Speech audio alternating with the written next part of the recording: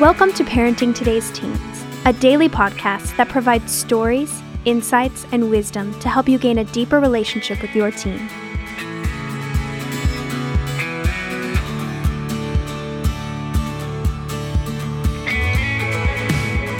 On today's episode, Mark Gregston sits down for a conversation with a couple of Heartlight's teens.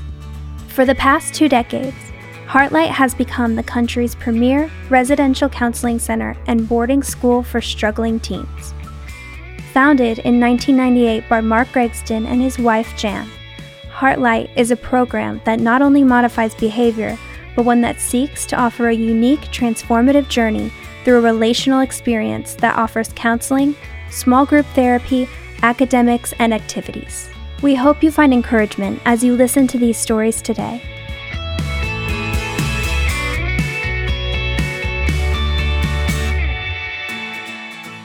Kevin, thanks for being a part of this. Tell me, where are you from? I'm from San Antonio. Okay, so San Antonio, are teens from San Antonio any different than teens from Kansas City or anything? No, and I didn't realize that until I got sent here. But because there's people from all over the place, and so it was pretty easy just being here and then realizing I'm the same as everyone else. Yeah. So. Okay, let me go to the very end of the statement. Where would you be if you had not come here? I think I got sent away at a really good time, really, and because I was starting to get into more than just smoking weed, and I was starting to do acid every once in a while, and there was drug dealers that were hitting me up and asking if I wanted to buy Xanax or Percocets, and I don't know that I would have been able to resist that for much longer. Yeah. And so I got sent away, and I feel like at the perfect time. Wow. So, at first, you didn't like it, I'm sure. No, it took a while for it to grow on me. Yeah, so how long was that while? How long was it before you go, maybe this isn't a bad thing? Right. It took probably a few months for me to really see everything I could get out of this place and how much it could really help me and my family. I was pretty close-minded to the change that I had potential to make. I didn't want to make the changes. Yeah. Okay, so what all, so the drugs were an issue before him, but what drove you to the drugs that made that so much attractive, I guess? Right. Well, I guess it was just depression and anxiety, and the anxiety has been around for second grade. I've always been a pretty anxious kid, and the depression wasn't. I got diagnosed with depression when I was in 5th grade, and I started taking medicine for it. Wow. But it wasn't really bad up until 9th grade. I had just gotten out of a relationship with my ex, and also at the same time, I was playing basketball, but then I got in trouble for something, and my basketball coach, I was a starter, and then I was a bench warmer out of nowhere. And so eventually I got tired of it, and I wasn't able to work my way back up to where I was. And I was just working so hard, but I wasn't getting any recognition, and I wasn't making any progress. And so I just quit because it wasn't fun for me anymore. And so at that point, my depression was at its highest, and my self-worth was at its lowest. And so I had no identity anymore. I didn't know who I was because for all my life I was a basketball player. And it was wrapped up in that. Yeah, I was a student athlete, and all of a sudden I wasn't, and I was no one. I felt like I was no one to anyone. What did you get in trouble for? It was no, it was something I hit a vape, and so someone offered it to me, and I was like, okay, I didn't really think it was a big deal at the time, and then my coach found out about it and just... Yeah, in the bigger scheme of things, that's such a small thing. Yeah. But for it to knock you out of sports and set you on a path somewhere, it makes it a bigger thing. Right. Yeah, and I just had no idea, what I was getting myself into when I did that. Wow. So after you started using, you beat yourself up at night when you go to sleep and think about stuff going, I shouldn't be doing this. Right. And what really bothered me was I could see my parents and I, like, relationship falling apart in front of my eyes, and I could see that they weren't approving of what I was doing, and it did bug me, but at the same time, like, they were also bothering me, and so I, like, fully convinced myself that I didn't care about them anymore. Wow. And okay, you say like they were bugging you, like right. In what way? What? I just felt like I was never doing good for them, and I felt like everything I did, it wasn't enough, because my sister, super smart, like she gets straight A's, and they were also both doctors, and so in like school, I never felt like I could live up to what my parents did and what my sister's doing, and so like as far as academics, I wasn't doing good enough. I felt like. Wow. And then my sister was playing basketball too, and I felt like she got a lot more praise and more recognition than me. And so all of a sudden, like, I'm not even the basketball player of the family, you know? And it's like what I pride myself over is not even, like, I'm not even the best at it in the family, you know? And so... You're just getting kicked right and left, yeah, it seems like. Right. And that's where I always screwed myself over, was just comparing myself to other people, you know? And I didn't really ever look at the good that what I had to bring to the table. I didn't give myself enough recognition. Yeah. Still hurt a little bit now? It does, but I've learned to, like, love myself more in the time that I've been here, and, like, love the things that I have to, like, recognize what I can bring to the table and what I can do for other people and for myself. Do you think that the drugs that you were taking were kind of to get rid of some of those feelings you were having? Oh, for sure. Yeah. Like, eventually it stopped. Like, I stopped doing it for fun, you know, and that's what it started. I started doing it because I didn't know what else to do, and I continued to do it because I had a good time doing it. But eventually it was just so much built up pain and built up problems that I didn't deal with, and I would just continue to bury them down by smoking more and more.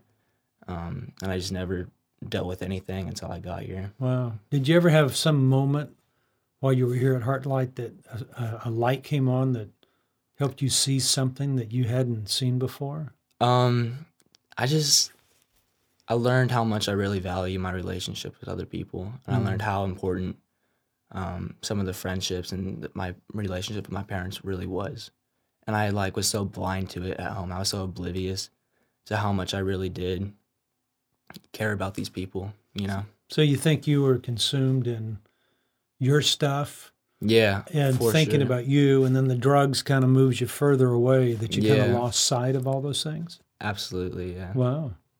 So now you're reconnected with people.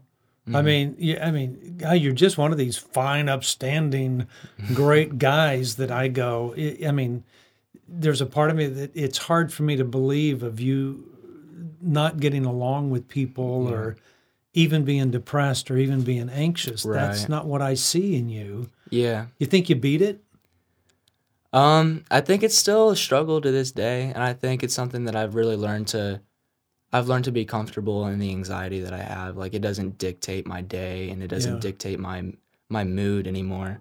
But as far as like being so wrapped up in the drug problems that I had, it hasn't been an issue for a long time. Good. Like, I went home on break in August, and it was still a temptation that I gave into. But as much as I wish I didn't do that, I'm kind of glad that I did, just because it's a lesson that I really got a lot out of, you know?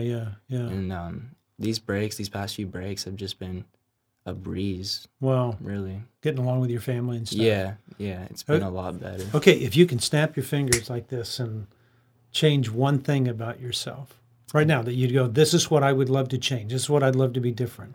I wish I wasn't as much of a perfectionist, and I wish I would be able to recognize that what I'm doing is good, but not beat myself over it if it's not to the best of its ability. Perfect. You know? Yeah, because the bar is just so high for myself, and if I'm not clearing it, then my self-worth is lowering. Wow.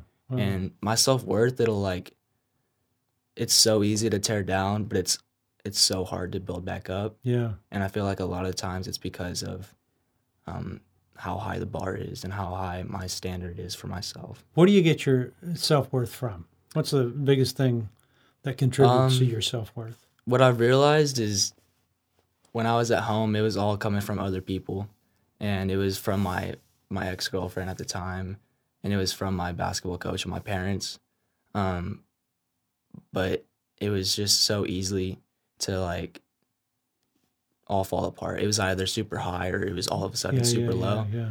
And so I'm just more aware of what I have to bring to the table now, and I'm more aware of my strengths. And so I guess I would see the things that I'm doing to help other people more often, and through that, like, I'm more comfortable in myself because I'm seeing people enjoy being around me and I'm helping them. Well, I know people enjoy being around you. Yeah. I mean, everybody here loves you. You don't hear anything negative about you at all. Yeah. I mean, truly. I mean, I don't hear, and I listen well, but I don't hear one negative thing. And you and I get to be in the same group together, and I get to listen to your comments to the kids, and I go, they're valuable, and you're insightful in what you do, and so keep doing that. Right. Cool. Well, look, thanks for coming in and sharing your thoughts and everything. You're a stud, man. You're just a stud. Thank you. That's cool. Yeah. Great.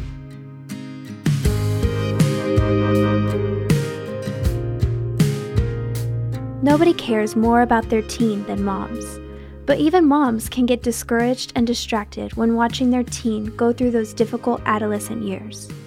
You can feel alone and helpless, unable to know how to encourage your teen.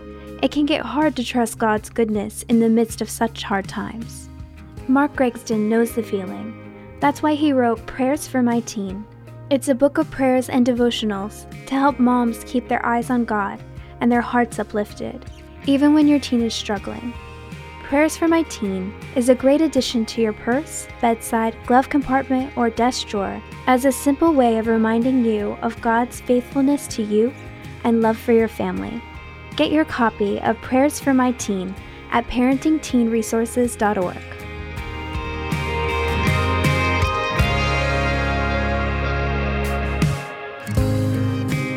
No, good to sit down with you. Where are you from? Indianapolis, Indiana. Okay, and how old are you? 15. Okay, so how does you were 14 when you got here. Yes. How does a 14-year-old guy from Indianapolis end up getting to Heartlight?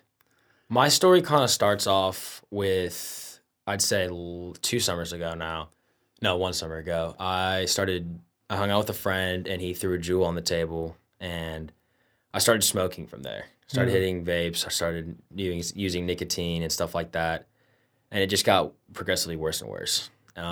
Stealing alcohol from parents, stealing money so I could buy more weed, etc. Wow. And I think I was on the last straw. And you were 13 at the time. No, I was 14. So my birthday's July 28th, and I hung out with my friend like August 2nd. Wow. So it was like right as I turned 14. Yeah.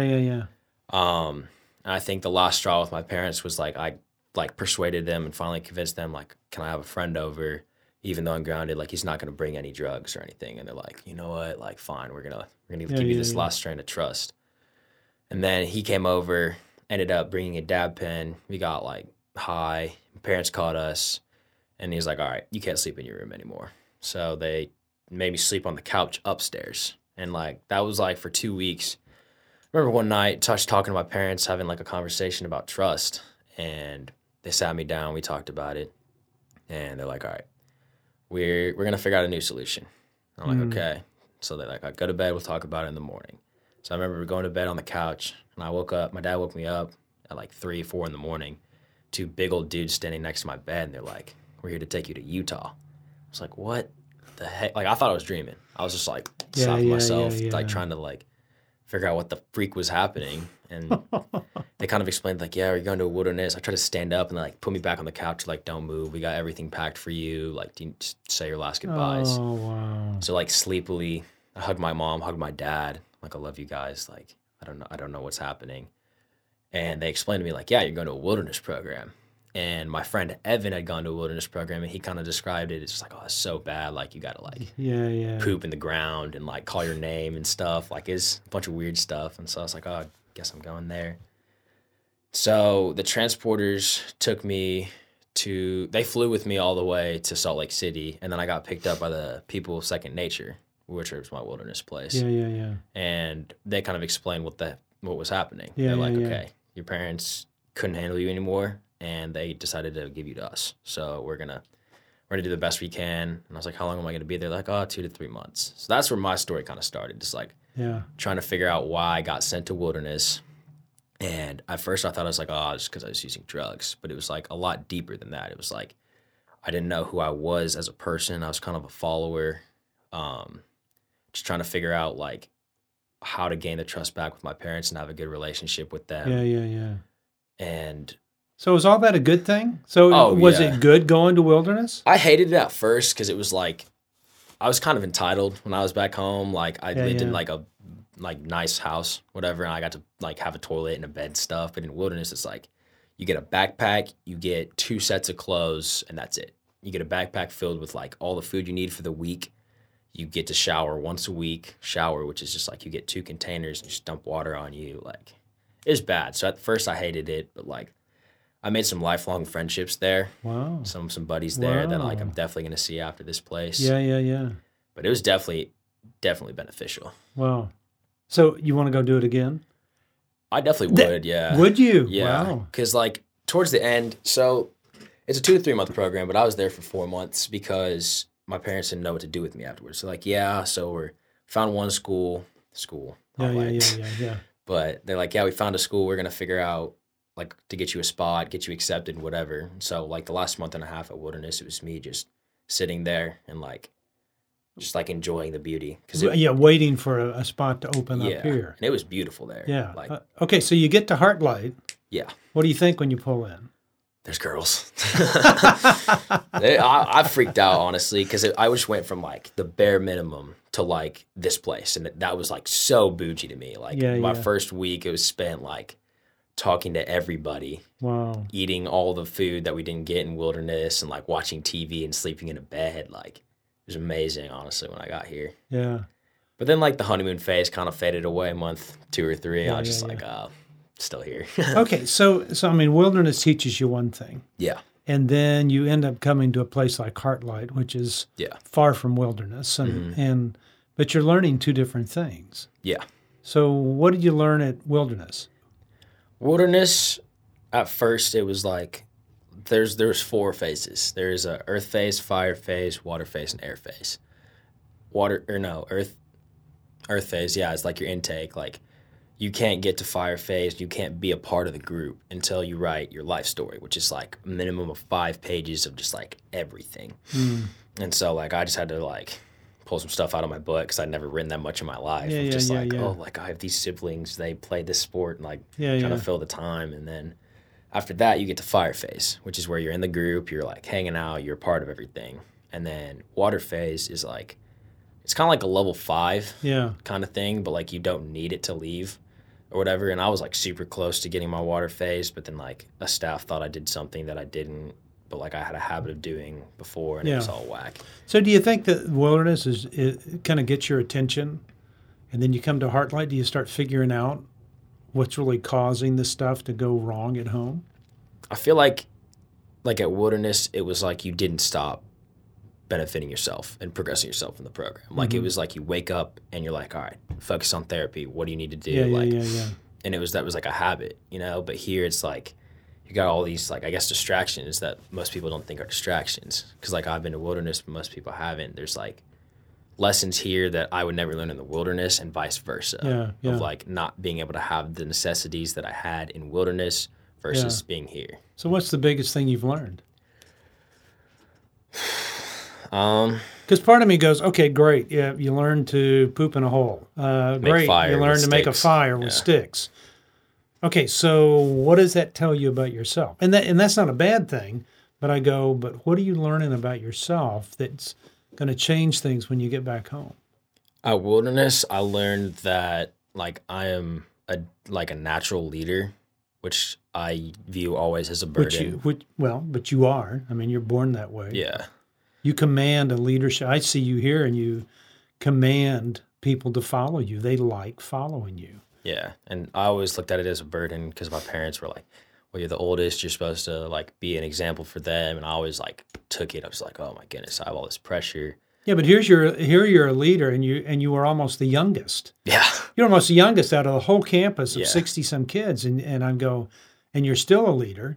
Of course, people want to follow you to the dining room table because you eat more than anybody else in the, on this property. But I mean, you are that. But what are the things that you're learning inside of you that kind of caused you to move in the direction you were going?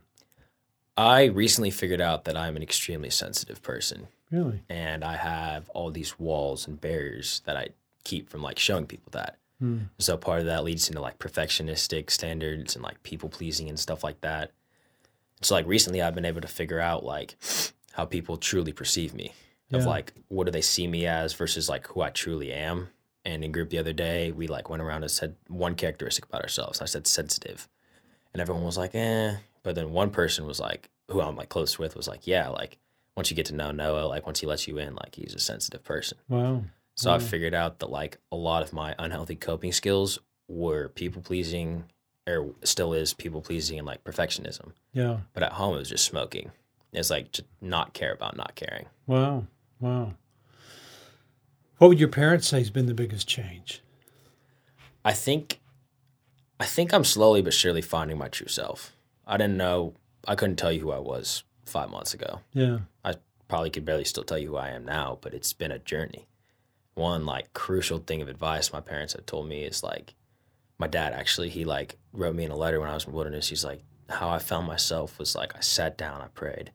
You have to lose yourself first and find who's waiting for you. Yeah. So that's stuck with me since then. Cool. You getting along with your parents now? Oh yeah, we're like best friends. Really? Yeah. Really? Does that surprise you?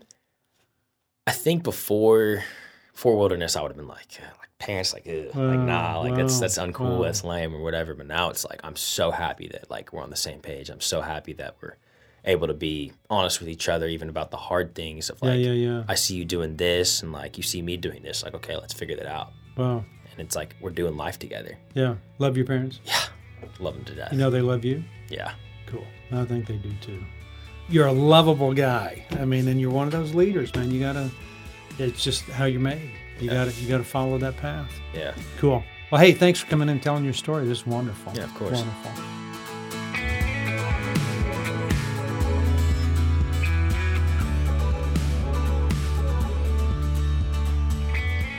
Thanks for listening to Parenting Today's Teens. For more information, visit parentingtodaysteens.org. And to learn more about Heartlight, visit heartlightministries.org. If this podcast has been helpful to your family, please share it or give us a quick rating and review on Apple Podcasts. Of course, you can listen to Parenting Today's Teens wherever you listen to podcasts. Join us tomorrow for another great episode. We'll talk to you then.